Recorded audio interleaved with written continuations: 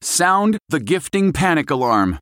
We've all been there. You need to find the perfect gift. You have absolutely zero ideas and you don't know where to start. Relax. Now you can use gift mode on Etsy. Gift mode takes the stress out of gifting so you can find the perfect item for anyone and any occasion.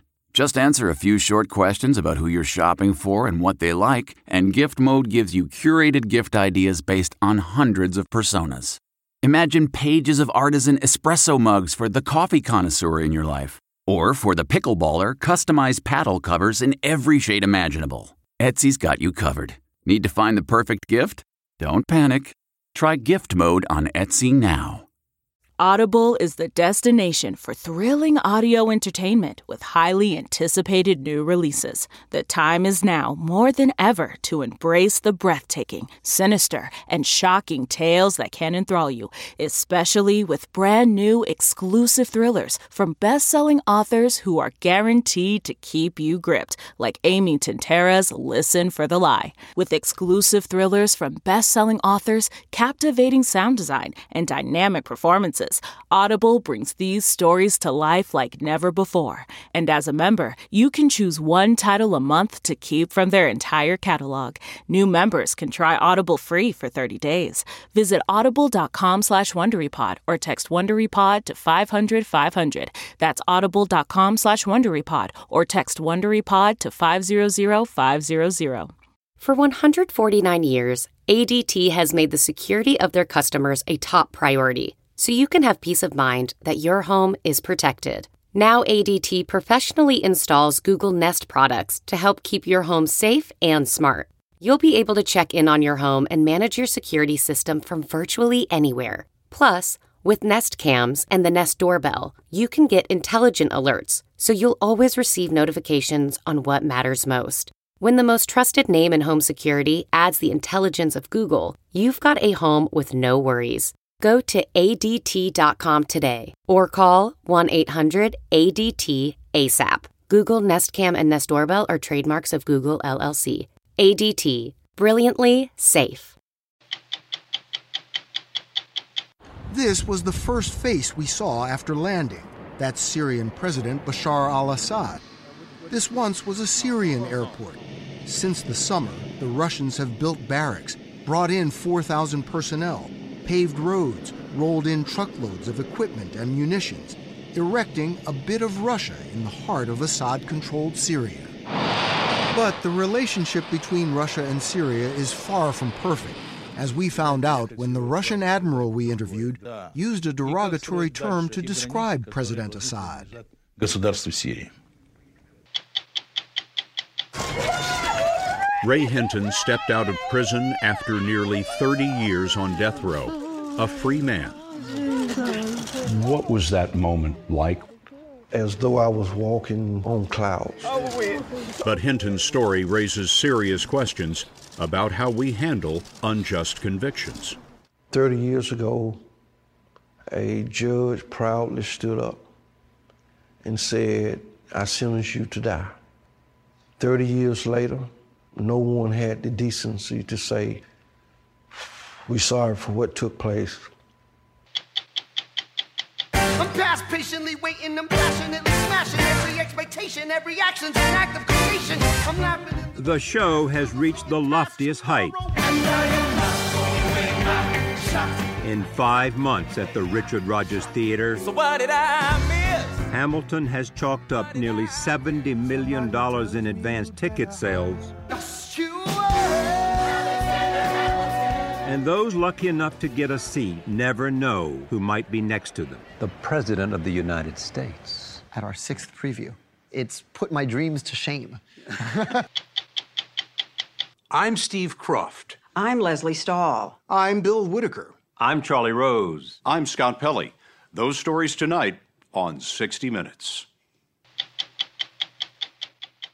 Welcome to Play It, a new podcast network featuring radio and TV personalities talking business, sports, tech, entertainment, and more. Play it at play.it. The civil war in Syria was a powder keg when the Russians intervened in September. They put up an air base and started bombing targets there. Russian President Vladimir Putin said the airstrikes were aimed at fighting Islamic terrorism, but it quickly became apparent that the majority of the bombs were aimed not at ISIS, but at other Syrian insurgent groups fighting the regime of Russia's ally, President Bashar al-Assad. Whatever their motives, the Russians have inserted themselves into the Syrian conflict and any discussion of how it might end. A few months ago, 60 Minutes reported from the American base in Qatar, the command center for U.S. operations in the Middle East. We wanted to see the Russian base, so we asked and they agreed. We set out on the road to Syria, which took us on a detour we didn't expect. To get to the Russian air base in Latakia, Syria, you have to start here in Moscow. You don't just show up at the gates of the air base, you have to be invited by the Russian Ministry of Defense, then taken on a Russian military transport on a circuitous 5-hour flight over territory friendly to Russia, the Caspian Sea, Iran, Iraq, before finally landing in Syria. It was almost midnight when our plane took off from a Russian air base outside Moscow. As we started to take pictures out the window, we were told, "Niet," no, something we heard often during the next 3 days. What is this? No. This was the first face we saw after landing. That's Syrian President Bashar al-Assad. This once was a Syrian airport.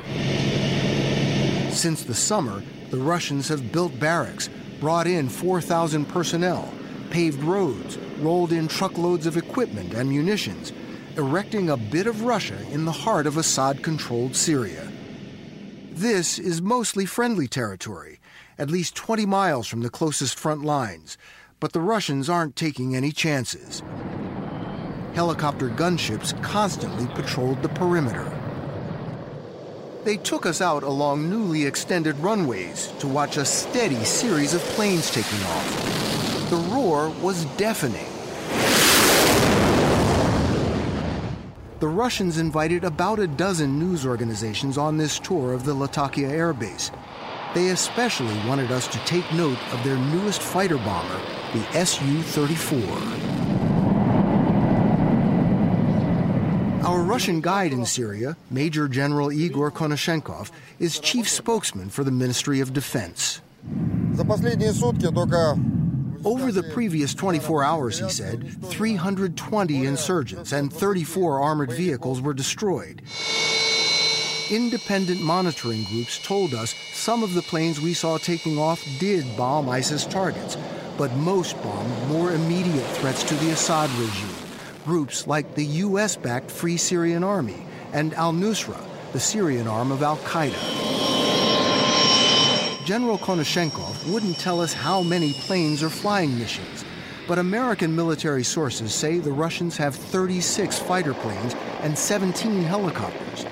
The Russian military says they have flown more than 5,000 sorties, mostly from here, since President Putin ordered the bombing campaign in September. What is the primary goal of Russia in this intervention? The main task is to restore statehood in this region, Syrian statehood. Admiral Vladimir Komoyedov is the chairman of the Russian Parliament's Defense Committee. He was involved in the planning of the Syrian mission. The United States is focused primarily on defeating ISIS, and Russia seems to have other priorities, supporting the Assad regime and helping the Assad regime fight its enemies. And that seems to take priority over fighting ISIS. If you cut off the head, you get chaos. There's chaos in Libya, chaos essentially in Iraq.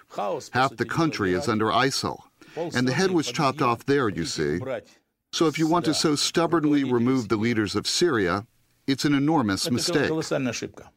I'm just wondering if you believe that Assad has a role in the future Syria. The problem is that he has lost some of his authority. The people themselves must figure out in elections whom to follow and how to build their lives, which have been essentially ruined in Syria. ruined in large part by President Assad's own military. We got the sense Admiral Komoyedov is not crazy about the Syrian president, who has dropped bombs on his own people. The admiral used a derogatory term to describe Assad, then asked that we not repeat it on TV. We know why the opposition was formed. It was formed due to the mistakes of the president of Syria himself. When they launched this mission back in September, the Russians said it would be temporary. After months of almost daily bombing, ISIS and the other insurgent groups fighting the Assad regime have barely been budged from the territory they hold. And Russia has added more planes and expanded to other bases here in Syria. The mission doesn't look so temporary anymore. Did Russia overestimate the power of the Syrian army?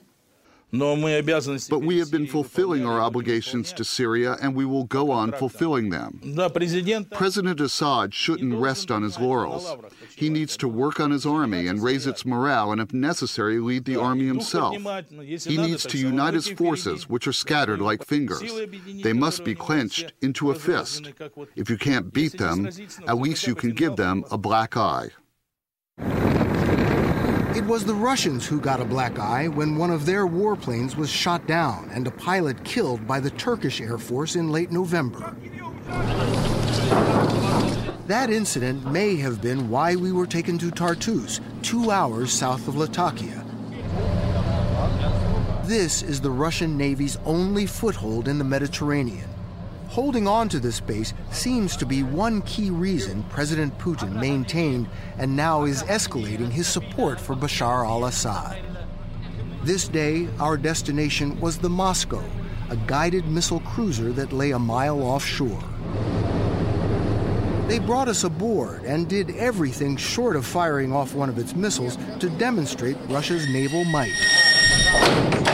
The Moscow is normally the flagship of the Black Sea Fleet. It now has a new mission. When I see all of this, I just wonder, who are you fighting? ISIS doesn't have any capability like this. General Konashenkov told us the ship's main mission is not to fight terrorists. After Turkey shot down the Russian fighter, the Moscow was reassigned to provide anti-aircraft defense. That a Russian guided missile cruiser is providing air defense against Turkey, a U.S. ally, in what was supposed to be a war against ISIS and Islamic terrorism, is a sign just how complicated this temporary mission has become. Russia has to be reckoned with, which has been Putin's goal all along throughout the 15 years of his leadership. Maria Lipman is a political analyst in Moscow, one of the few independent voices willing to publicly criticize President Putin. Seeing Russia waging the state-of-the-art military operation in a very important region made the Russians feel proud. This began with the annexation of Crimea, when Russia reinstated historical justice the way it was seen in Russia. So this is primarily not about Syria, but about Russia's place in the world? Of course, it is also about Syria, but I do not think the goal, the primary goal, was to stop the war. I think the primary goal was Russia's stature in the world. We wanted to know what they thought of Russia's war here in Latakia, a coastal province home to about 2 million people. This is Assad territory. The shops looked full and life seemed normal as we rode through town. We weren't allowed off the bus for security reasons, our Russian minder said. Instead, they took us to a refugee camp at the city's sports complex. While hundreds of thousands of Syrians have fled to Europe from the bombs and brutality of President Assad and his opponents, the Russians wanted to show us people who had fled to the safety of the Syrian government. These are about 5,000 of the millions of refugees from this civil war. Amid the tents, we found this woman. She's been here 3 years after fleeing Aleppo with her daughter and grandchildren. What was happening in Aleppo that made you come here to this camp? They destroyed our homes, she told us. She said her son was killed. You lost everything. She told us she didn't know who was responsible for the barrel bomb dropped from a plane that destroyed her house. But barrel bombs are a signature weapon of the Assad regime. Do you hope to go home again? God willing, she said. She told us she felt safe here in the government-run camp, and she was grateful to the Russians for helping out. For those on the receiving end of the Russian bombs, it's a different story. The Russians have presented this war through a series of videos of precision strikes with intelligence from satellites and drones. Yet, as we were shown the planes being heavily armed for their missions, we saw many of what are known as dumb bombs being loaded, unguided weapons which human rights groups say have led to more than 500 civilian deaths. Correct me if I'm wrong, I have read that many of the targets hit by the Russians have been selected by the Syrians. Is that true? We use our data and Syrian data. But I think there's a trick in your question, that supposedly if we're striking, we're hitting the wrong target. Yes, there may be mistakes, but you have to know that such things happen. We know how many times the Americans have missed, you know.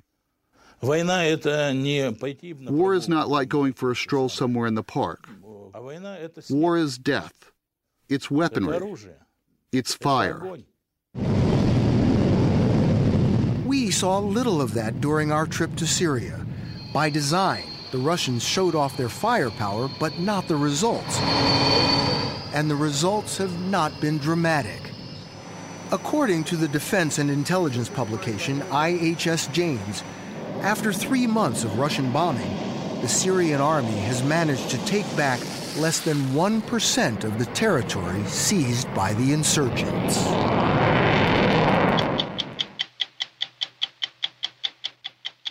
Welcome to Play It, a new podcast network featuring radio and TV personalities talking business, sports, tech, entertainment, and more. Play it at play.it.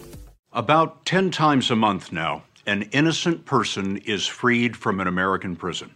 They're exonerated, sometimes after decades, because of new evidence, new confessions, or the forensic science of DNA. There is joy the day that justice arrives, but we wondered, what happens the day after? You're about to meet 3 people who have returned to life from unjust convictions. One of them, Ray Hinton, was on death row.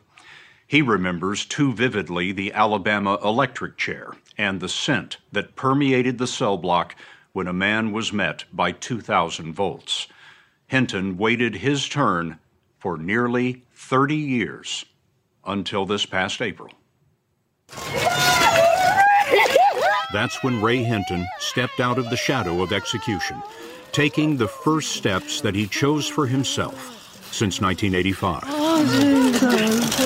What was that moment like? As though I was walking on clouds. Over with. Move on. I wanted to get away in case they changed their mind, you know. You still didn't believe it? I was not going to allow myself to really believe that I was free until I was actually free. Free to visit his mother, who went to her grave believing her son would be executed. The cemetery was Hinton's first destination, and he was startled by a world that had moved on without him. We headed toward the graveyard, and a voice come on and said, at 2 point so many miles, turn right. And I said, what the hell? Who is that? And he said, it's GPS tracker. I knew I didn't see no white lady get in that car. I wanted to know, how did she get in that car?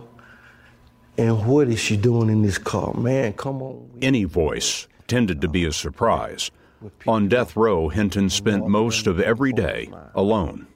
After 30 years inside, mostly by yourself, did you worry about coming back out into the world?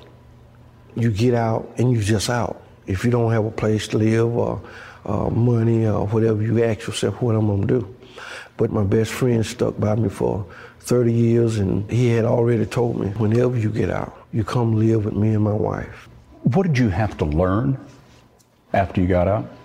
I'm still learning. I'm still learning that I can take a bath every day. I'm still learning that I don't have to get up at 3 o'clock in the morning and eat breakfast. I'm still learning that life is not always what we think it is. Ray Hinton's life was never what he thought it would be after 1985, when he was misidentified by a witness who picked him out of a mugshot book. His picture was in there after a theft conviction. When police found a gun in his mother's house, a lieutenant told him that he'd been arrested in 3 shootings, including the murders of 2 restaurant managers. I said, you got the wrong guy. And he said, I don't care whether you did or don't. He said, but you're going to be convicted for it. And you know why? I said, no. He said, we got a white man. They're going to say you shot him. Going to have a white DA. We're going to have a white judge. You're going to have a white jury, more likely. And he said, all of that spell conviction. Conviction, conviction, conviction. I said, well, does it matter that I didn't do it? He said, not to me. The lieutenant denied saying that, but Hinton was convicted at age 30. He was 57 when the U.S. Supreme Court ruled 9-0 that his defense had been ineffective. A new ballistics test found that the gun was not the murder weapon. 30 years ago, a judge proudly stood up and said, I sentence you to die. 30 years later, no one had the decency to say, Mr. Hinton, we're sorry for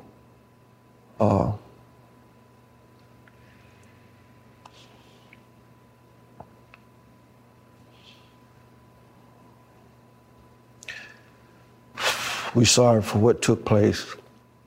No one have said it. What did the state of Alabama give you to help you get back up on your feet? They dropped all charges and that was it. No money? No suit of clothes? Nothing. No. And that is where many states are failing the growing number of exonerated prisoners.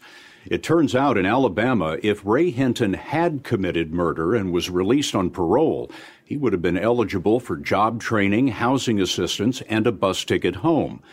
But most states offer no immediate assistance to the innocent, whose convictions can be embarrassing because of misconduct or incompetence by police or prosecutors.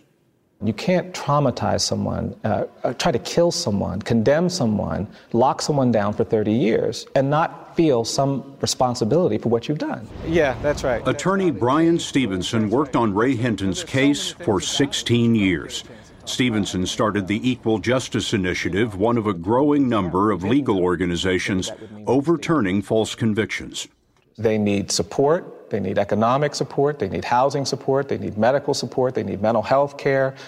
They need to know that their victimization, their abuse, has been taken seriously. It was just absolutely unimaginable, and I couldn't even explain the horror of it. Ken Ireland lost 21 years. He was misidentified by witnesses who collected a $20,000 reward. Convicted in a 1986 rape and murder, DNA proved his innocence. Good morning. Good morning, sir. Because of the rare perspective of an innocent man who's done hard time, the governor put Ireland on Connecticut's parole board. At some point in your life, sir, you have to step up. So this is your new cell?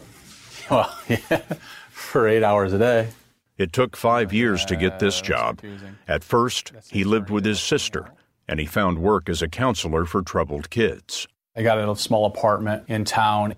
I mean, there's been nights where I just barricaded myself in a big walk-in closet and slept in there, just thinking, that, someone's going to come kick down my door and drag me back. You slept in a closet? Yeah, a few times I have.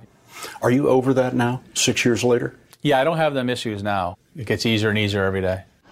One thing that made it easier was Connecticut's new law that compensates the wrongly convicted. A year ago, Ireland was the first to get a check. What did the state give you? $6 million. $6 million. Right.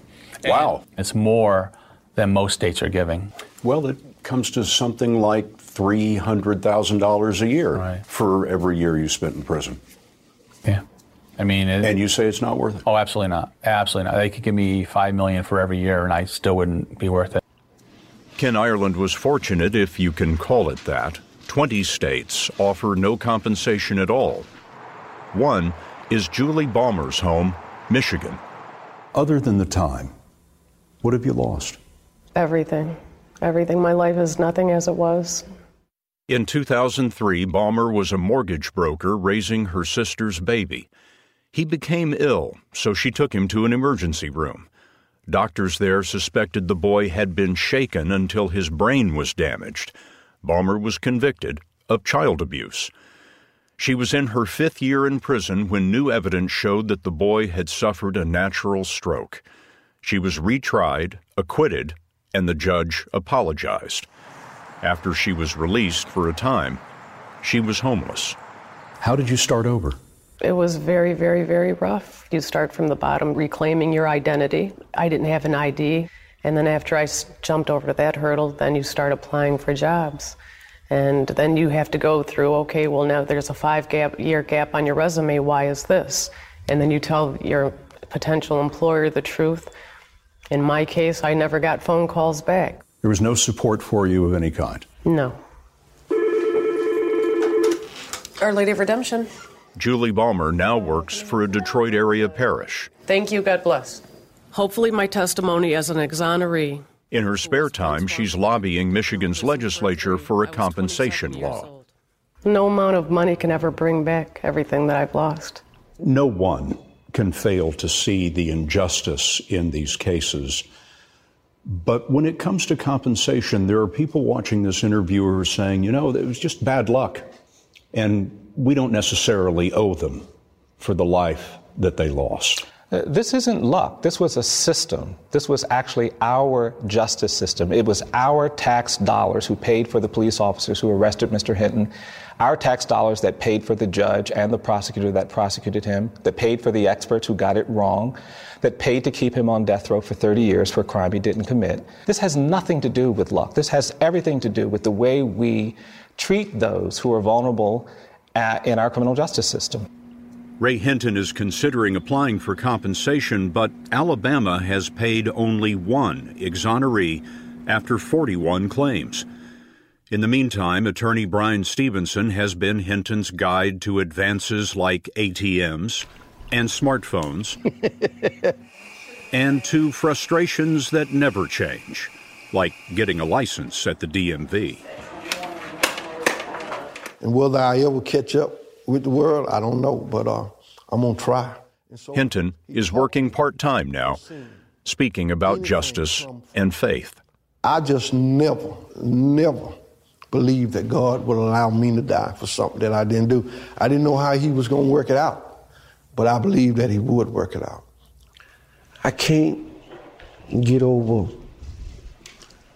the fact that just because I was born black and someone that had the authority who happened to be white felt the need to send me to a cage and try to take my life for something that they knew that I didn't do. Of course, they did take Ray Hinton's life. A false conviction isn't about lost time, it's the loss of an education, a marriage, the chance to start a family, settle into a job, and build a pension. The only thing Alabama didn't take was the breath from his body. Are you angry? No. How could you not be? 3 decades of your life, most all of your life. They took 30 years of my life, as you said. What joy I have, I cannot afford to give that to them. And so being angry would be giving them, letting them win. You'd still be in prison? Oh, absolutely. I'm a person that love to laugh. I love to see other people smile. And how can I smile when I'm full of hate? And so the 30 years that they got from me, I count today. I count every day as a joy. Welcome to Play It, a new podcast network featuring radio and TV personalities talking business, sports, tech, entertainment, and more. Play it at play.it. Over the last 5 months, Hamilton has become part of Broadway lore. It is one of the most critically acclaimed shows ever staged and one of the toughest tickets to get, already sold out until summer. The story of founding father Alexander Hamilton and his contemporaries is played by a young, multiracial cast, dancing, singing, and rapping to hip-hop and popular music. As we first reported last fall, the man behind it, 35-year-old Lin-Manuel Miranda, wrote the music, lyrics, and book, and plays the title character, one of the most audacious and brilliant figures in American history. The thing about Hamilton is he spoke in paragraphs. And so the opening sentence of our show is this crazy run-on sentence. How does a bastard, orphan, son of a whore and a Scotsman, dropped in the middle of a forgotten spot in the Caribbean by Providence, impoverished and squalor, comma, grow up to be a hero and a scholar? That's the question we're going to answer for the next 2 hours and 45 minutes. I'm past patiently waiting, I'm passionately smashing every expectation, every action's an act of creation. In Hamilton, the answers come fast. This time I'm thinking past tomorrow. And I am not throwing away my shot. My Shot is the show's anthem. The young, scrappy, and hungry immigrant arrives in New York just before the American Revolution. Rise up, take a shot. Rise up, take a shot. Take a shot.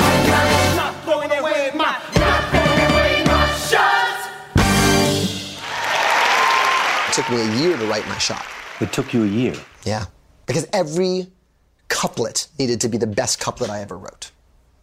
That's how seriously I was taking it. Hamilton demands lots from you.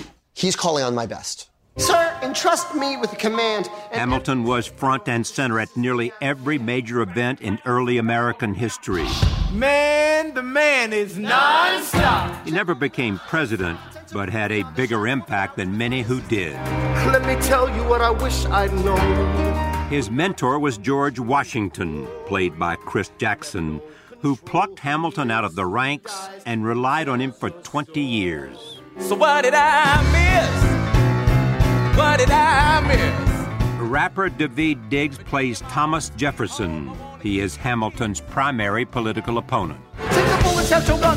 The bullets, have your gun. The show reflects Miranda's broad musical taste, but hip-hop and rap define it. Your music is rap. Yes, and I also believe that form is uniquely suited to tell Hamilton's story because it has more words per measure than any other musical genre. It has rhythm and it has density. And if Hamilton had anything in his writings, it was this density. I'm a girl in a world in which my only job is to marry rich. My father has no son, so I'm the one who has to social climb for one. So I'm the oldest and the wittiest and the gossip in New York City is insidious. Miranda wrote this for Hamilton's sister-in-law, Angelica Schuyler, played by Renee Elise Goldsberry. We just happen to be in Hamilton, women get equal time. the greatest city in the world. The idea to cast black and Latino actors to play the founders was deliberate. Miranda wanted to connect America then with America now.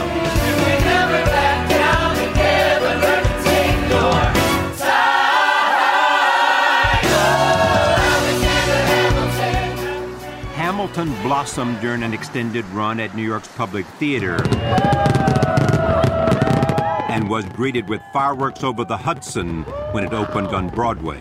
I come up here in the opening number. The show has reached the loftiest heights. In 5 months at the Richard Rodgers Theater, Hamilton has chalked up nearly $70 million in advance ticket sales, and those lucky enough to get a seat never know who might be next to them. The President of the United States. At our 6th preview. The Vice President of the United States. Yes. It's put my dreams to shame. Exactly. It's super super humbling. And when you list those bold-faced names that have come to see the show, I see those as an opportunity to see the show with fresh eyes while I'm doing it. Oh, yeah. When Dick Cheney is sitting in the audience, I think, what is he thinking when he hears the lyric, "History has its eyes on you"? Right. You know, when the president is here, what is he thinking as he sees George Washington say, "I have to step down so the country can move on"? Hamilton was a complicated figure, war hero, famous philanderer, political thinker, mudslinging politician, and the nation's first Treasury Secretary. He creates the first fiscal system, first monetary system, first customs service, first central bank, on and on and on. Ron Chernow wrote the biography that inspired the musical and is the show's historical advisor. Lin-Manuel Miranda, I think, was smart enough to know that the best way to dramatize the story was to stick as close to the facts as possible. Here's the story of a penniless, orphaned immigrant kid who comes out of nowhere, and his achievements were absolutely monumental. You say he came out of nowhere? He was born on the island of Nevis. He spent his adolescence on St. Croix. When he came to North America, he didn't know a soul. We're still playing dominoes on the street. It is a story Miranda can relate to. His father moved from Puerto Rico when he was 18. They settled in Inwood on the northern tip of Manhattan. Today, Luis Miranda is a prominent political consultant. His wife, Luz, is a psychologist. Luz and I, we have always known that this kid was destined for greatness. He's looking down. My only concern was always, is this greatness going to come with money so that he could survive forever? When did you see the musical talent? Always. From the time he was tiny, he loved to sing. He was always creating, and he loved words and songs. Like Hamilton, young Lin-Manuel was something of a prodigy. He gained admission into a school for gifted children. You know, I went to a school where everyone was smarter than me. And I'm not blowing smoke. I was surrounded by genius kids. What's interesting about growing up in a culture like that is you go, all right, I got to figure out what my thing is. Because I'm not smarter than these kids. I'm not funnier than half of them. So I better figure out what it is I want to do and work really hard at that. And because intellectually, I'm treading water to be here. So why do you think I'm sitting here talking to you and not sitting here talking to one of your classmates? Because I picked a lane and I started running ahead of everybody else. So that's the honest answer. I was like, all right, this. This was theater. He was in practically every school play. This is upstairs. This is really where we grew up. The family didn't have a lot of money to see Broadway shows, but they did collect cast albums, and Miranda consumed them. Camelot, Follow Me, The Lusty Month of May. Lusty Month of May. All of the wordplay. If you may take me to the fair. You'll thrash and bash him, I'll smash and mash him. He will be trouble, he will be rubble. If ever I would leave you. If ever, yeah. It would not be in springtime, knowing how in spring I'm bewitched by you so. How can you have so many songs in your head? Because I had a lot of time on my hands. In your head. Yeah, well, these were... Do you have room for anything else in your head? I mean, I don't know my social security number. He graduated from Wesleyan University in 2002 with a degree in theater arts. That's where he began working on a show about his old neighborhood. Lottery ticket, just a part of the routine. Everybody's got a job, everybody's got a dream. It turned into Miranda's first Broadway show. In the Heights won the 2008 Tony for Best Musical. 2 months later, he picked up Ron Chernow's book during a vacation. This is what I knew from high school. I knew Hamilton died in a duel with the vice president. I knew he was on the $10 bill, but really I just was browsing the biography section. It could have been Truman. And as you read it, what happened? I was thunderstruck. I got to the part where, a hurricane destroys St. Croix, where Hamilton is living, and he writes a poem about the carnage, and this poem gets him off the island. You saw a rap artist in him. Yes, I drew a direct line between Hamilton's writing his way out of his circumstances and the rappers I'd grown up adoring. I'm thrilled the White House called me. 9 months after reading the book, he was invited to the White House to perform a song from In the Heights. He decided to take a risk. I'm actually working on a hip-hop album. It's a concept album about the life of someone I think embodies hip-hop, Treasury Secretary Alexander Hamilton. You laugh, but it's true. So when you did it, and you look at the video now, I see a terrified young Puerto Rican man. Do you really? Terrified, because there's the leader of the free world, newly elected leader of the free world, his entire family. There's Biden. The $10 founding father without a father. But as he began the story, the room was mesmerized. Moved in with a cousin, the cousin committed suicide. Left him with nothing but ruined pride. Something new inside, a voice saying, Alex, you gotta fend for yourself. He started retreating and reading every treatise on the shelf. There would have been nothing left to do for someone less astute. He would have been dead and destitute without a cent of restitution. Started working, clerking for his late mother's landlord, trading sugar cane and rum and other things he can't afford. That video is a microcosm of my entire Hamilton experience. I say, hip-hop, Alexander Hamilton, and everyone laughs. And then by the end, they're not laughing. Because they're in it. Because they've been sucked into the story, just like I got sucked into the story. Miranda's gift is making that story come alive. Are you ready for a cabinet meeting, huh? Witness Hamilton's battle with Jefferson over how to pay off the Revolutionary War debt.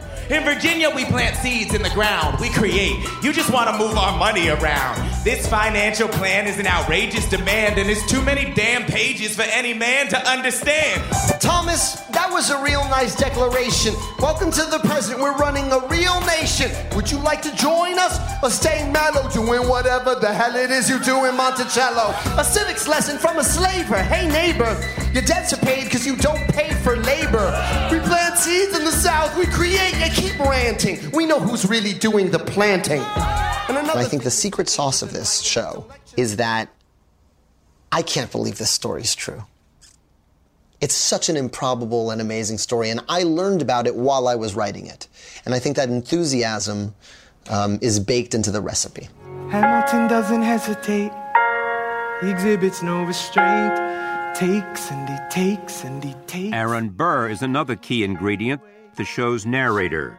He is Hamilton's cautious alter ego. If there's a reason he seems to thrive and so few survive, then goddammit, I'm willing to wait for it. I'm willing to wait for it. Played by Leslie Odom Jr., Burr's jealousy builds throughout the show until their fateful meeting on the dueling ground. The bullet hit him actually on the right side, just above the hip. It lodged in the spine.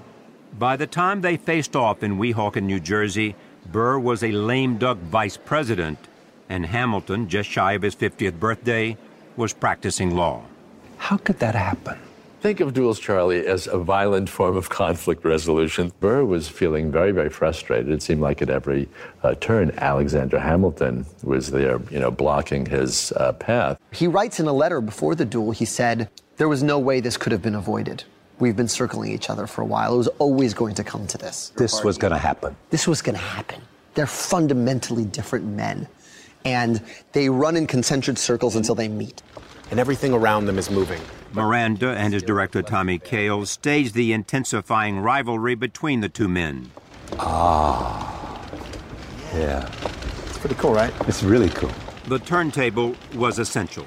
I imagine death so much it feels more like a memory. Many historians, including Chernow, believe Hamilton deliberately fired into the air, throwing away his shot. It is a fatal miscalculation. I hear wailing in the streets. Somebody tells me you'd better hide. Here's the thing about Hamilton. I think Hamilton was ready to die from the time he was 14 years old. I think what he has is what I have, which is that thing of tomorrow's not promised. I got to get as much done as I can. People are saying it's transformative. It certainly changes my life. But I think it's because when great people cross our path, and I'm talking about Hamilton here, it forces us to reckon with what we're doing with our lives. You know? At my age, Hamilton was Treasury Secretary and creating our financial system from scratch. And building a country. Yeah, I wrote 2 plays. am not throwing away my shot. The making of the Hamilton cast album. Go to 60minutesovertime.com. Sponsored by Lyrica. Now an update on the story we called Agromafia. We reported on Italian law enforcement's battle against adulterated and inferior oils sold as extra virgin olive oil by organized crime. For our story, we bought 3 random, unidentified samples of Italian extra virgin from American grocery stores and asked an Italian tasting panel to do a test. Only 1 out of the 3 bottles passed. After our story aired, we heard from Marco Farchione, president of his family's olive oil company. He recognized a bottle of his oil among the samples and was concerned about his product's reputation. Congratulations, Signor Farchione. Your bottle was the only one that passed. I'm Bill Whitaker. We'll be back next week with another edition of 60 Minutes. Are you a fan of 60 Minutes? You can represent the most watched series on television with shirts, sweatshirts, mugs, and more at ParamountShop.com. You can take 20% off with code MINUTES20. That's 20% off at checkout on all 60 Minutes products with code MINUTES20 at ParamountShop.com. The Hargan women seem to have it all. From the outside looking in, we were blessed. My mom was amazing. But as detectives would soon learn, there was a lot going on inside the Hargan household. Ashley and I have been calling my mom and the house and Helen. No one's answering.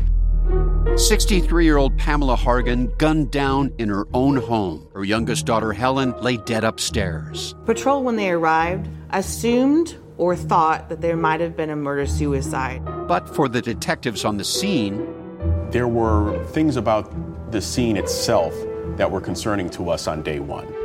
Who would want to kill their mother and their little sister? There is no boogeyman here. It is exactly who we think it is.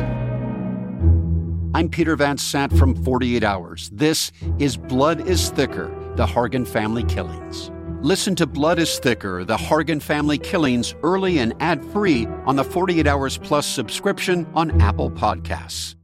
Hi, this is Jill Schlesinger, CBS News business analyst, certified financial planner, and host of the Money Watch podcast. This is the show where your money is not scary. It is a show that's all about you. It's your questions that make it possible for me to provide unconventional and entertaining insights on your money, and maybe more importantly, on your life. Follow Money Watch wherever you get your podcasts. You can listen ad-free on the Amazon Music or Wondery app.